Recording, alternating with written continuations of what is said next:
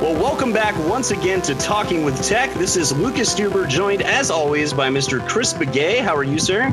Oh, I'm all right today. I'm all right. You're just all right. I've never heard that answer from you. Gosh. Usually I say fantastic, but today is the last day of school for me, and I'm kind of bummed. Most people are excited, but I had such a good time in my job. I liked what I'm doing, so now I got to take a couple months off. That's I knowing you, I think you'll find a way to stay busy. But I always had a post that last IEP, there'd be a celebration, and then it would be bittersweet for the week following, or hopefully 2 weeks or 3 weeks if I planned ahead, right? But exactly. There's ways to keep interested. And joined also by Rachel Madel down in LA. How are you? I'm doing really well. I'm super jealous of Chris because I have to work all summer, so must be nice to have off. Oh, the tribulations of private practice. Exactly. But no, I'm wonderful. I'm really excited for today. Well, so there's this new TV show actually on Netflix that with David Letterman, and the title of it is My Next Guest Needs No Introduction. And that's a little bit how I feel right now, because we are overjoyed to be joined by the one and only Carol Zingari. How are you? Hey there. Just fine. Thank you. Thanks for having me. We're thrilled. Congratulations, by the way, on the news of your ASHA fellowship that just came through. that's well deserved. Thank you. Thank you. I'm pretty excited. Very humbled. That's great. It's very well deserved. Thank you. I guess one thing that I like to do with our guests starting off, and we're obviously particularly compelled in hearing your story, but is just to ask you to tell us a little bit about yourself and what brought you to do what you do today. Sure. Well, I have been a speech language pathologist my whole career and working with disabilities since I was probably an adolescent. And I think because I got into working with folks with disabilities in a very sort of hands-on practical way, kind of as a nurse's aide and a teacher's aide and a group home worker and all of that I always really kind of loved the practical side of things and really kind of felt the realness of what it takes to support somebody with a significant communication impairment. So I have had a pretty straightforward path to becoming a speech language pathologist. I did that right out of, I went to my undergrad program at University of Pittsburgh and did my master's at what's now the College of New Jersey. It used to be Trenton State College. And then I was maybe working for about a year when I really realized, my goodness, graduate school didn't prepare me for things the way I thought they might. When I realized I wasn't as well prepared as I thought I should be, I scraped up the money to go to my first ASHA convention. And there I met Marianne Romsky and Rose Sevchek. And they were wonderful helps to me and encouraged me to go back and do my doctoral study. So I was really fortunate to do that at a time where there was more funding for doctoral work. So I did that for a number of years and then stayed on at Purdue as a visiting assistant professor before my husband essentially said, give me palm trees. And then I came down to South Florida. And I've been at Nova Southeastern University for 23 years now, I think. And, they gave me the opportunity to build an AC program. And so that's what we did. And I've been here ever since. It's unusual even to have often, let alone to have the opportunity to build. A big part of what I know that you've done is sort of in this preparation of pre-service SLPs. Is that how have things shaped and evolved for you over the course of your 23 years at Nova? For one, we moved into adding an online option for our graduate students. So that's been just tremendous for me, because getting to teach students who are all over the country, in addition to those that are on campus, has, just been wonderful. And I really excited about the possibility that online education has in AAC. I could talk all day just about that one thing, but they offered me the opportunity to build a program that had both coursework. So you're talking about the mid 90s, and there aren't that many programs now that require AAC courses, let alone then. So we developed the AAC course, and they made it required within a year. And then we developed a doctoral program, and so that has an AAC course. So there have been a lot of those kinds of opportunities. Carol, can I jump in here and ask? Sure. I would imagine there are people that are currently either working in a university or are attending university that might be listening to this podcast. And they might be wondering, well, geez, how do we build something like that? Did they come to you? Did you go to them? What was the partnership like? And what were some advice you'd give people who want to build something like that? Well, I think in my case, they came to me. I had done a presentation, I think at ASHA, that one of them, was attending and invited me to come and interview for a position. I think it is probably harder in today's climate because, the financial situation is so different for many of these programs and the pressures are much greater. I think of all the things that students have to learn as beginning SLPs that, back in the day when I was studying to be a speech language pathologist, it wasn't even on the radar. So I think, there's so much more that is competing for students, attention. There's so many more areas that they have to be knowledgeable about, swallowing and reading and writing and transgender voices and, all of these kinds of things that we really didn't have to compete with, and now we really do. But I really do think that the secret is being passionate about something and investing in your own learning. So I think, if you bring that passion and just look for small opportunities and build from there, I think that's, one approach.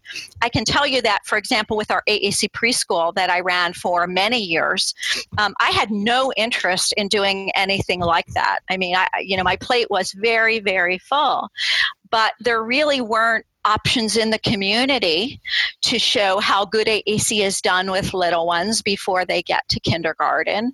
And I wanted my students to know how to do this. It's one thing to teach them how to provide clinical services within a room that's 10 by 10 feet, but when you are having to, deal with a classroom situation and all of the challenges of that, whether it's curriculum or behavior or pottying or whatever it is, right? It's just very, very different. But I thought if I could give them the vision of what could be, they could pull out little pieces of that and try to replicate that in the settings where they were working. Well, so that is sort of tricky in my mind. I would imagine it to be tricky because of the different models that you could approach when you go into those settings. So, for instance, do you spend your time teaching a speech therapist to do a pre-service speech therapist? Do you ask them to learn about direct instruction, or do you teach them more about how to coach communication partners who are going to be working with the kids? Or is there some sort of delicate balance that you do or trying to do both? It's a really good question, Chris, and I think they are both really important. But one of my personal philosophies is that you shouldn't ask other people to do things you're not able to do yourself or willing to do yourself. So I love to help them, get good at coaching and to influencing others and inspiring others and modeling for others. But before you get to that point, you better know what you're doing yourself. You better have made some of those mistakes on your own and feel comfortable and know what it's like when things fall apart and you've got to sweep it all back into a pile and see if there's anything you can pull out of that pile that would in any way make sense for the next. Oh my gosh, those are the biggest learning experiences. Absolutely.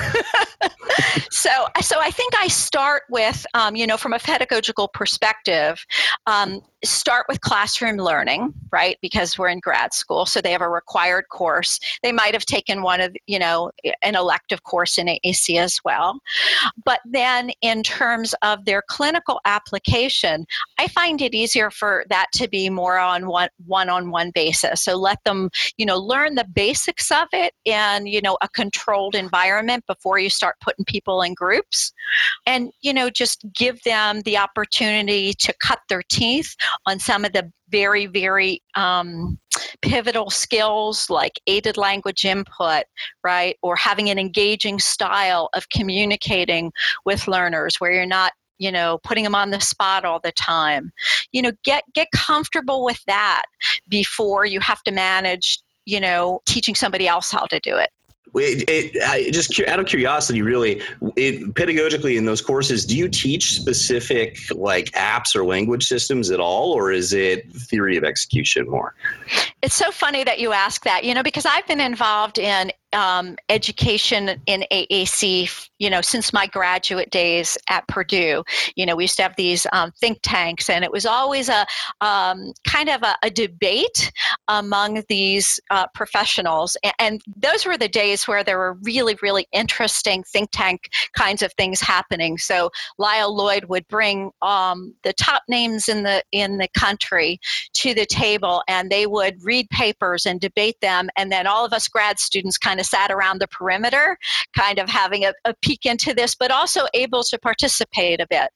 And so one of the points of discussion is, there was a camp that felt, no, we should not teach the specifics of technology for a lot of reasons. One being that our time with them is so limited and there are many more important things to learn. And then secondly, that the technology changes so rapidly.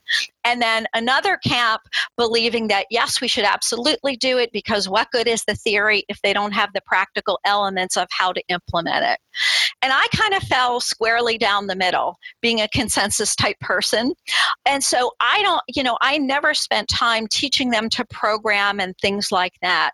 I see our role in AAC pre-service education with technology is to help them know the possibilities, help them understand the range of what's out there and the process of how to make good decisions about, goodness of fit, who's a good candidate for this feature or that feature, what kinds of things do you look for.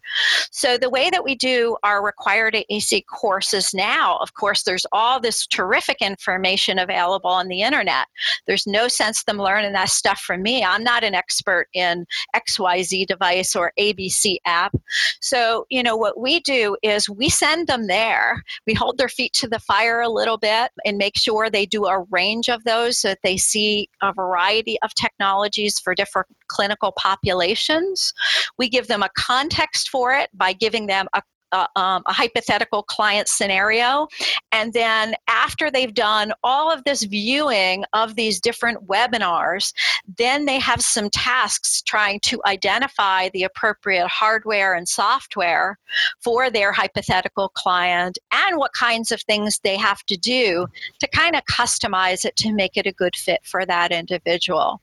So I think, I love to see those AAC courses that expose people to technology, so giving them some hands-on. I think that's also important, not just to demystify it, but for them to really get how hard it is, right? We I think, lose sight of how much we're asking of our AAC client in any given moment. This stuff is hard, right? And, if you haven't tried using eye gaze or navigating through multiple screens to find the words that you want, chances are that you're going to have an unrealistic expectation of what's appropriate for your AAC learner, right? So I think, giving them some hands-on experiences where possible to demystify it, to help them understand what this experience is really like. But most importantly, letting them know that there's a wide range of this technology. There's nobody who's to anything to use it if it seems like it is appropriate, right? Sometimes it is, sometimes it isn't. I'm not saying technology for everybody, right? And that there's all this wonderful resources out there for you to get more information when you're ready. Amen to everything you just said. Although you just gave me the image of having a student write their final term paper with Dasher with an eye gaze device. And for those of you who are listening, this is an older system that makes people a little ill sometimes. But I love that idea. I think that's great. And that's a very good mixture of theory and practice, because it's true. I had an AAC course, and we actually had my professor on the show at one point, and it was focused very much on theory. And I do rather wish that we had a little bit more exposure to the actual apps and devices. But some of that, I think, is almost hard to get access to in the classroom without inviting a bunch of vendor influence, if that makes any sense. Like, I know some schools that will have vendors come in to present, and that always worries me. You know what? I hear what you're saying, Lucas. But the reality is, in our field, no speech language pathologist is going to be able to do this job without having good relationships with vendors. So from my perspective, it gives me the opportunity to model that for them. As the lead instructor for the course, one of the things I put in early on was a whole module on ethics in AAC. Anytime there's money in a field, right? Follow the money, right? We have to know what to do around this, right? So yes, there is potential for conflict of interest, for unethical things, but our students aren't born knowing this stuff. You have to teach them how to do it, because they are very afraid of anything that has a commercial sort of side to it. So, we try to work through the pedagogy. What's okay? What's not okay? Where do the roles break down? It's confusing to them because in our field, there are SLPs who are vendors, right? So do they follow the ASHA Code of Ethics or do they not? It's sticky. I think bringing in vendors gives me the opportunity to model for them. That's great. The image I had in mind was this dystopian one where it's the teacher's never teaching and it's just a vendor every day coming in sort of thing. But you gave me a totally different perspective. So thank you. I think another thing you mentioned about practicing what you preach is that I think they bet you a lot of pre-service SLPs are like, I just can't wait to graduate and get a job. Right. And then when they get a job, they think the learning stops. I've done all my learning because I paid for that. We learn every day. We learn every week. We got to be an active learner about the new stuff that's coming out and the new research. Yep. I totally agree with that, Chris. And, that one of my favorite quotes is, those who dare to teach dare not cease to learn. It's just, it's just part of the job. You got to do it whether, for me, it's easy because it's a natural inclination, but I do have colleagues for whom it is not. Many of them are really good about putting themselves out there anyway. We have to do hard things, don't we? Carol, do you have any suggestions for how to inspire, clinicians to kind of keep at the research and keep learning, and any tricks that you have? Because like you said, some people are just natural, they're naturally inclined to want to learn and they're curious. But other people's, I think maybe it doesn't come as naturally. So is there anything that you can suggest that for those people where it doesn't come quite as naturally? Well, one of the things that I do, Rachel, is when my students have the opportunity to go to a conference, we're really lucky here in South Florida. It's only a 3-hour drive up to Orlando, where ATIA is every winter, or we had ASHA in Miami a couple of years ago.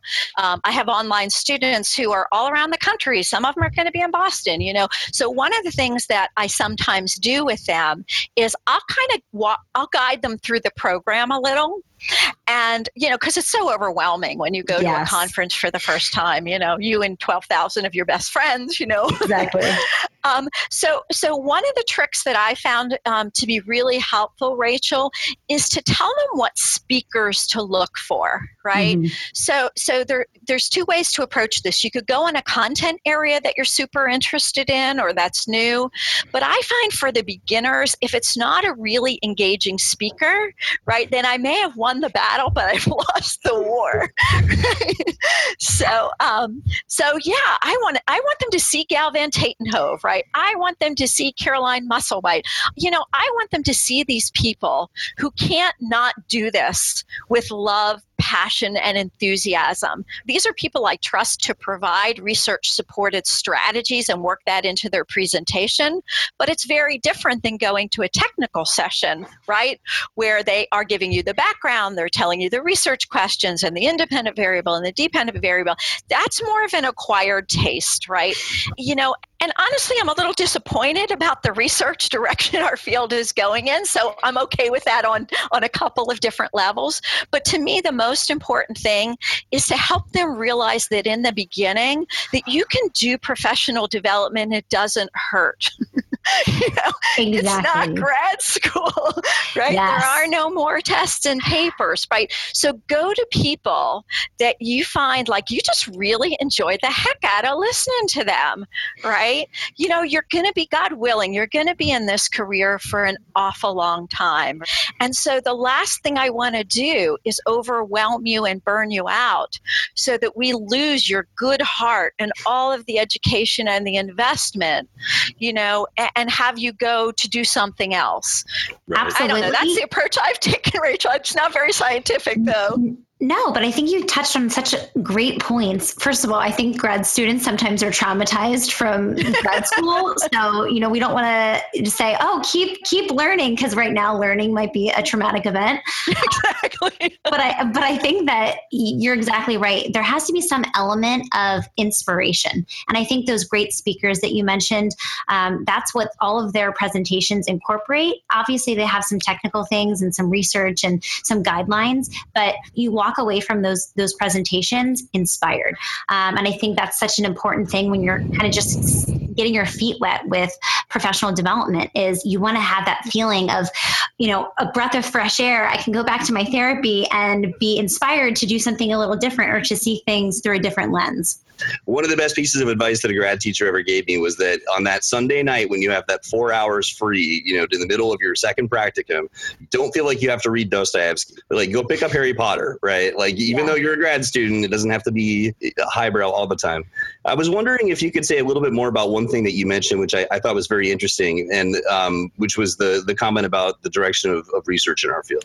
And I just recently heard someone say something along the lines of how in a lot of fields there's EBP, but in AAC there's PBE, right? Practice-based evidence. And I'm curious how you feel about that.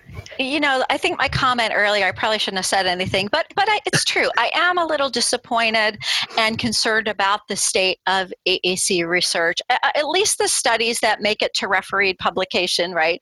And I think my primary concern, well, I have a couple concerns, but one of the main ones is that it's very much at the micro level, right? And of course there are exceptions, but for the most part, it feels really disconnected from the real lives of real people who have AAC needs, and even more disconnected from the SLPs who serve them. So the research that I get most excited about is the stuff that, happens in everyday settings. It is a little bit more scalable than some of the things that are out there. And I think it is a little bit more reflective of the kinds of practice settings in which we work. I get that it's all important, right? But I would have thought that we would have been further along by now. What do you think the obstacle is? I think a big piece of it is funding. And, for many years, I was involved in the ASHA's AAC division. Now, they were SIDS at the time. And one of the things that I was really pushing for when I had the opportunity, being in those roles of steering committee chair for the AAC division, gives you kind of the ear of some ASHA folks that you wouldn't ordinarily have just as an ASHA member. And one of the things I really pushed hard for was for their arm that deals with governance and public policy and things like that, trying to get on their agenda that they must push for more funding for doctoral level research in AAC. Those monies have dried up in a lot of ways, and they tend to go to the same programs, competition cycle after competition cycle. And that's problematic because we've had a chronic shortage of doctoral level SLPs for decades, right? So if there's a general shortage of SLP doctoral folks, there's a shortage in AAC, right? And we're never going to solve this problem if we keep shortchanging the funding for doctoral education. The economy is very different than when I started college in 1977. You guys know this. You could work in the summer and have a part-time job through college, and you graduated maybe with a little debt, but nothing like what students are facing now. Economically, it's impossible. And we are losing such talented minds and clinicians. So folks, let's wake up. And I'd love to see us light some more candles, put more funding at the federal level into this. And I think it's something that every discipline within speech language pathology, whether it's swallowing or literacy or voice, right? I'm saying invest in doctoral funding for speech language pathology. If you do that, the rest will take care of itself. So, Carol, can I jump in here with a thought? And that is maybe speech language pathologists traditionally are the ones who own AAC. And I wonder if that's not changing or if it should be. Meaning, could we get to a greater pool of doctorate candidates if we were thinking of other disciplines that were working in AAC? Teachers are going to be working with AAC even more, or just as much as a speech-language pathologist. So could we get them doing research in that avenue? What do you think? Chris, I couldn't agree more. The problem is the same, though, and that's the shame in all of it, right? The doctoral funding for a teacher isn't any better than it is for an SLP. If I want funding for a doctoral program at my university, I can pull from education DOE funds, and I can also pull from medical funds to fund that doctoral program. Teachers don't have that luxury. All of the funding for those doctoral programs in their graduate work has to come more from the DOE line. Do you see what I'm saying? I think so. Conceptually, it's a great idea. And I'm happy, if people are going to put more funding into, doctoral education for educators, I'm all over that. And that's the model I was trained in. Actually, my doctorate is not in speech pathology, right? My doctorate is in special education. Right? I say I'm a collaborator. Some people said I'm a traitor, but I didn't want to take my elective courses in fluency. I didn't want to take them in voice. It's God bless the people who do, but I wanted to understand, how do you teach people with severe intellectual disabilities? What is the process of motor learning? What is the history behind all of this? Those are the things I really felt I needed to know more about when I was a doctoral student and a relatively new speech language pathologist. But I'm all about, wherever we can put this funding, I think we should do it. But we need to invest in doctoral level funding, because that's the way the research base is going to grow. And we need more of it, and we need broader perspectives. It's like so rare that we're dumbstruck, all of us. I completely, I can't agree more. There was a post that I saw in one of the Facebook groups that's associated with us, where somebody was making a call to action for more PhDs, and every single comment was, okay, sure, fund me, or all right, feed my family and I'll do it. Right. And that's unfortunately what it's become. And then we have the potential introduction of a clinical doctorate piece. I'm not sure that's going to answer the research question so much. No, I agree. I think both are really good things to have, but they do kind of address, different things. If we could grow both of those, that would be a perfect storm, because then we'd have better research, because the doctoral level clinician is going to be better prepared to work with folks who want a research career and be able to pull in the practicing professionals, whether they're OTs or teachers, families, people who use AAC. All of these folks can be part of research teams, and they are in a lot of places. We're just not set up to do enough of that. So if I'm listening to this right now and I think, okay, I'm hearing this call to action to try and drum up more financial support for doctorate programs, what do I actually do? What action can I take? Good question. So generally in the summer, I want to say maybe late July, August, ASHA's, I'm forgetting the acronym for it, but it has to do with their Government Relations and Public Policy Committee. They put out kind of a call for input. Right. And so any member, and probably any non-member as well, can go onto that site and say, here's what I think should be on our legislative platform. And so people from any area can put things on there. So you can go in and say, we need more funding for doctoral level speech language pathologists and related disciplines, both so that we have better research, so that we have better clinical education, and so that we have better clinical services across the different domain areas. So that's the first thing that I thought of, Chris. Just to clarify there, could students do that? Absolutely. They wouldn't be ASHA members yet, but like you said, maybe it's not just ASHA members that can participate. Yeah, as a matter of fact, sometimes depending on how the semester's going and all of that, some of my grad students have gotten extra credit for that sort of thing. Well, because I always tell them, one of the biggest shocks to me as a new clinician was how much time that I spent in things like advocacy, right? And things like that are not like specific client services, right? Right? You guys know what this is like. It was just like so stunning to me how much time out of my week was things that really wasn't the client sitting across from me. And so, we try to look at advocacy, from those concentric circles, first for yourself and your client, but then also moving out for, your region and then for your profession. It's too bad because it's disheartening, but at the same time, what gives me a lot of hope and happiness is like going back to thinking about that conversation I saw online. There were like 70 people that replied right away saying, yes, I'd love to get a PhD. And isn't that cool to work in a profession where that many people are motivated and engaged that much? It's phenomenal, Lucas. And, one of the reasons I'm so excited about things like what you guys are doing and people who do blogs and, the wonderful work the Informed SLP is doing, like all of that, is that there's a million ways to learn. There's a million ways to get better at what you do. And, I have probably a dozen calls a year where people come to me saying, I'm thinking about getting my doctorate. Should I go back? Should I not? We have these conversations. One of the things I say is, what do you want to do with it? Like, seriously, think about your goals, because if you don't need it, there's much better ways to learn about AAC, to learn about research than doing your doctorate. There's a lot of wonderful things you'll get taking that path, but it's not the only way.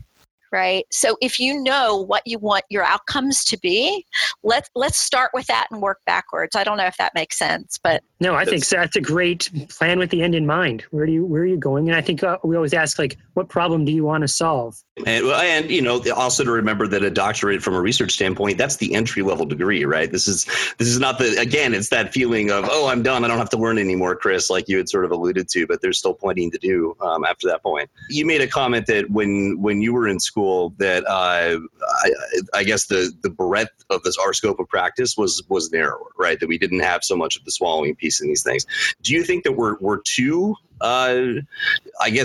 broad and shallow, and should we have something like an AAC certification through a SIG, especially with looking at things like RESNA and ATPs and other fields that are coming in, or should people just be pursuing those certifications in addition? I've been following this discussion because I've been involved in it, for a couple decades now through ASHA, and I think it is appropriate to keep the master's level in speech language pathology kind of a generalist degree the way that it is now. So you're sampling a lot of different things.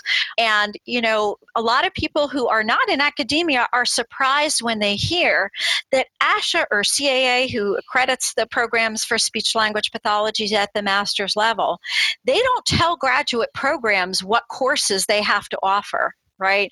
They say you must graduate students with these competencies. Right? Tell us how you're going to do that. And then they evaluate us as programs on our plan for that and then our execution for that. Of course, we're thrilled that it includes AAC, and I think AAC can be more robust at the master's level, no doubt about it. But I'm not one who favors splitting up the master's into a lot of tracks. I kind of like everybody being together because, God willing, we'll live long, healthy lives, and we may make different decisions in our careers. But following that, once you are a practicing clinician, and your feet are on the ground, you've made your first dozen loan payments, you've caught your breath. At that point, absolutely there is room and a need for additional information. I do think it is timely to pursue a specialty recognition at the postmaster's level for our professionals. Can I put a however in? Yes, although I was agreeing so much. What's the however? Uh-oh. I would love the however to be, but I would love to make this interdisciplinary. Okay, I agree with the however. Yes. All right. Yeah, yes. I would love that specialization to be spearheaded from an organization like USAC.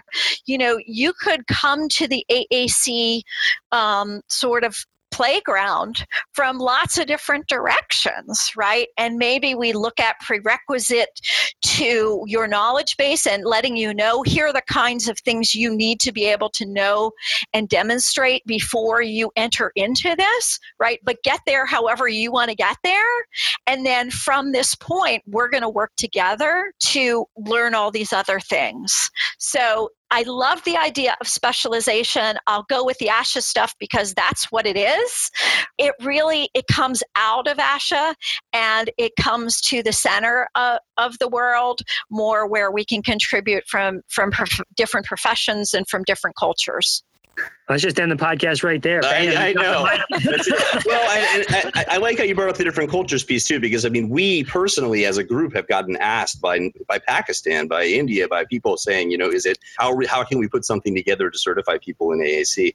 I actually, it's funny. I think maybe 5 years ago, I probably emailed you about this at some point, because I think you might have still been involved. But it's tough for I think a lot of us, and we've had this conversation before, because on the one hand, I want to make sure that that people are getting the education, like, for example, in AAC, the way that they should be. But I also don't want people to get so hyper specific that they lose all of that other breadth of knowledge. Like I was trained to do an MBS. Would I do a swallow study today? No, I'm with you on that. As a matter of fact, one of the things I do every year is I participate, with our grad students when we do screenings, at different, like Head Start or preschool or whatever, because it sort of helps ground me, like what normal is, like how miraculous language is when it develops unimpeded, right? And the other thing I do is, we were talking about strategies for going to conferences. I'll often kind of identify a topic where I want to go back to my roots. And so I'll make this, language learning disabilities conference, and I'll go to a couple presentations along those threads. But I like to think of it not specialty training, but advanced training. For years I had a postmaster's specialization in AAC that I ran online, and like a lot of things, it just got I bit off a little more than I could chew, and I couldn't sustain it for a terribly long period of time. But it was really wonderful, and I had that same opportunity when I was at Purdue, and of doing it across the disciplines, and it was just such an enriching experience for the instructor, let alone the students. Carol, you spoke about kind of we've spoke a lot about continuing education and learning. You mentioned, being able to go to blogs, and I would love, since we have the opportunity to hear, you talk, and for you to just tell us about Practical AAC, which is... That's what I was going to ask about. Of course, it's the burning question we've all been wanting to ask, Carol. Sure. So I'd love to just hear about your experience and how it came to fruition and why you started it. And I mean, it's grown so substantially. It's so cool to see. Well, it certainly has been a labor of love. And I started it with my friend and colleague, Robin Parker, who passed away in 2014. She was, at Nova Southeastern University as a clinical educator. She has an amazing background in autism and taught me so much. And so we were always kindred spirits in terms of, our standards for clinical education and direct services, our approach to things. And so we began doing a lot more clinical services and clinical education together in autism and in AAC. And so we would do things like run group supervision meetings for our graduate student clinicians who had AAC clients. We would do communication support teams where when our bosses weren't looking, we would push out and go into public schools or into, preschools and do classroom-based AAC with a bunch of grad students. Shh, don't tell. We would do all these kinds of sneaky things and not sneaky things too. But a lot of what happened was we were saying the same things over and over and over again to new crops of families in the clinic, to new graduate students who were in our offices and in our classes. And there were two negatives about that, but there were two parts of it that were problematic for me. One is I have a terrible memory. Right? So sometimes, like if you'd catch me on a good day when I'm properly caffeinated, I'll remember to tell you everything and all the good stories along with it that will allow you to remember it. But the other 364 days of the year, you're only going to get a teeny piece of me. And it won't be until I'm stuck in turnpike traffic that I remember the 99 other things that were essential for me to tell you that I completely missed the boat on. So that was a problem for me. The other problem was by not getting then the opportunity to do AAC 201, 301, 901. Like we were so hungry to get into the more nuanced stuff. But when you're revisiting the basics over and over and over again, you don't have time for that other stuff. So we decided we were going to write the blog that we wish was around when we were beginning clinicians. And we were going to do it in such a way that we were both big believers in working smart. I don't want to ever do anything that I can only use for one purpose. So we wanted to be able to use it with our clinic patients, right? I wanted to be able to say to a mom who's sitting next to me in this therapy session, learning how to use aided language input for her 19-year-old son with significant intellectual disability and autism, right? I want to be able to send her a link to a blog post that shows a video of it. I wanted to be able to put in my classes, like, here are the kinds of things to do before you come to class this week. Go read this post, go watch this video, because that's what we're going to talk about the first 15 minutes of class. Like, let's flip it a little bit, right? So it was a huge emotional risk for both of us. Yeah. For us to, it took a lot of talking to ourselves and to each other to get the courage to put ourselves out there, not just in the professional sense, but just like, as somebody who is, really, kind of like, it was just a real challenge. But the good news is the world is now really more accepting of different, of different approaches to things. And, in 2011, we started our blog. We made a commitment to doing a lot of blogging. Like most people, when they do this, they'll post once a week, but we decided we are going to just open the floodgates, right? And we're going to put lots and lots of content out there because we just had lots to say. And we needed this stuff for the clinical work that we did and for the educational work that we did. So we were blogging practically every day for the first couple of years. There are blog posts 5 days out of 7 now. So that was our intention. Well, Carol, something I remember you saying maybe when I first met you was that you never thought of the Practical AAC as your blog, meaning that it was more for the community and that other people would be invited to do guest blog posts. Is that still the case? You think of it that way? Absolutely. And one of the things that we've really tried to, that was really part of our belief system going in, is that in our profession, we have a huge fear of not being perfect. And we're afraid to share because we're afraid of judgment, right? Oh, yeah. Yep. Yeah. And I'm the poster girl for that one, right? And so that when I say it was an emotional risk, that's the kind of thing that I'm talking about. You can't put the amount of content we've put out there on the blog if you're worried about being perfect. It's just, there's just not enough hours in the day, even if I quit my job. But absolutely, I see it as a community. And you know what? There's a lot of crappy AAC stuff out there on social media. Let me just put that out there, right?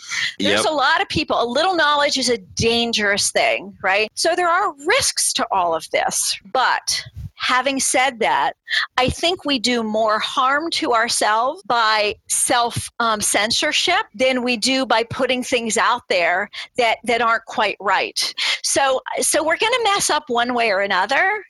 And we made the decision to choose to mess up with open hearts and saying, yeah, we're not perfect. You got me.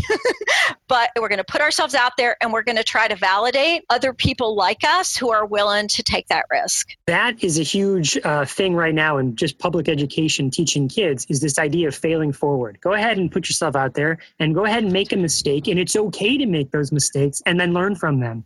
And I also like what what you're saying is kind of lead with sharing, that we're a community. It's not just you're not doing this by yourself in your own little closet in your speech therapy room. You're a part of a larger community. So share what you're learning and people want to learn from you, and just lead with that mentality, not being scared. You've been such a force for good in our profession about that, Chris. You're talking about the obligation to share has really given me courage, and I know gave Robin courage as well. The reality is, particularly when we first started this, remember, we were conceptualizing it in 2010. We created it in 2011. Not a popular thing for an academic to do, but from the academic community, they were the slowest to come on board. And, look, I'm used to that because I work at a non-traditional university. I teach AEC online, for heaven's sakes. It happens to be my favorite way of teaching, period. But a lot of people will argue until the cows come home that it's just not an appropriate thing to do. But, this is an area where the conversation has changed.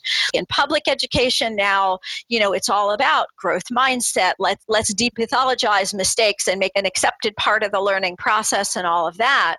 But it just was not so for a very long time. One of the wonderful things about sharing all the time, too, is that then you also get corrected. There's been plenty of times when I'm just sure I'm right about something and then I talk about it. And this just happened actually recently with an interview that we did. I did something for USSAAC and opened my mouth and stuck my foot, I think, all the way through my body and learned about it the hard way. And you know what? Now I'm a better clinician for it. So thank you for that. So I just thank you. Thank you to all of you people.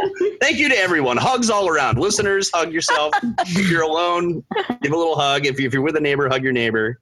I'm curious to just if you could see any one question answered in the next 5 years, like what are the burning questions in our field from a research standpoint? Well, I think we need a huge investment in implementation science. I think in our profession, we just don't have a good understanding of how to scale up interventions that work.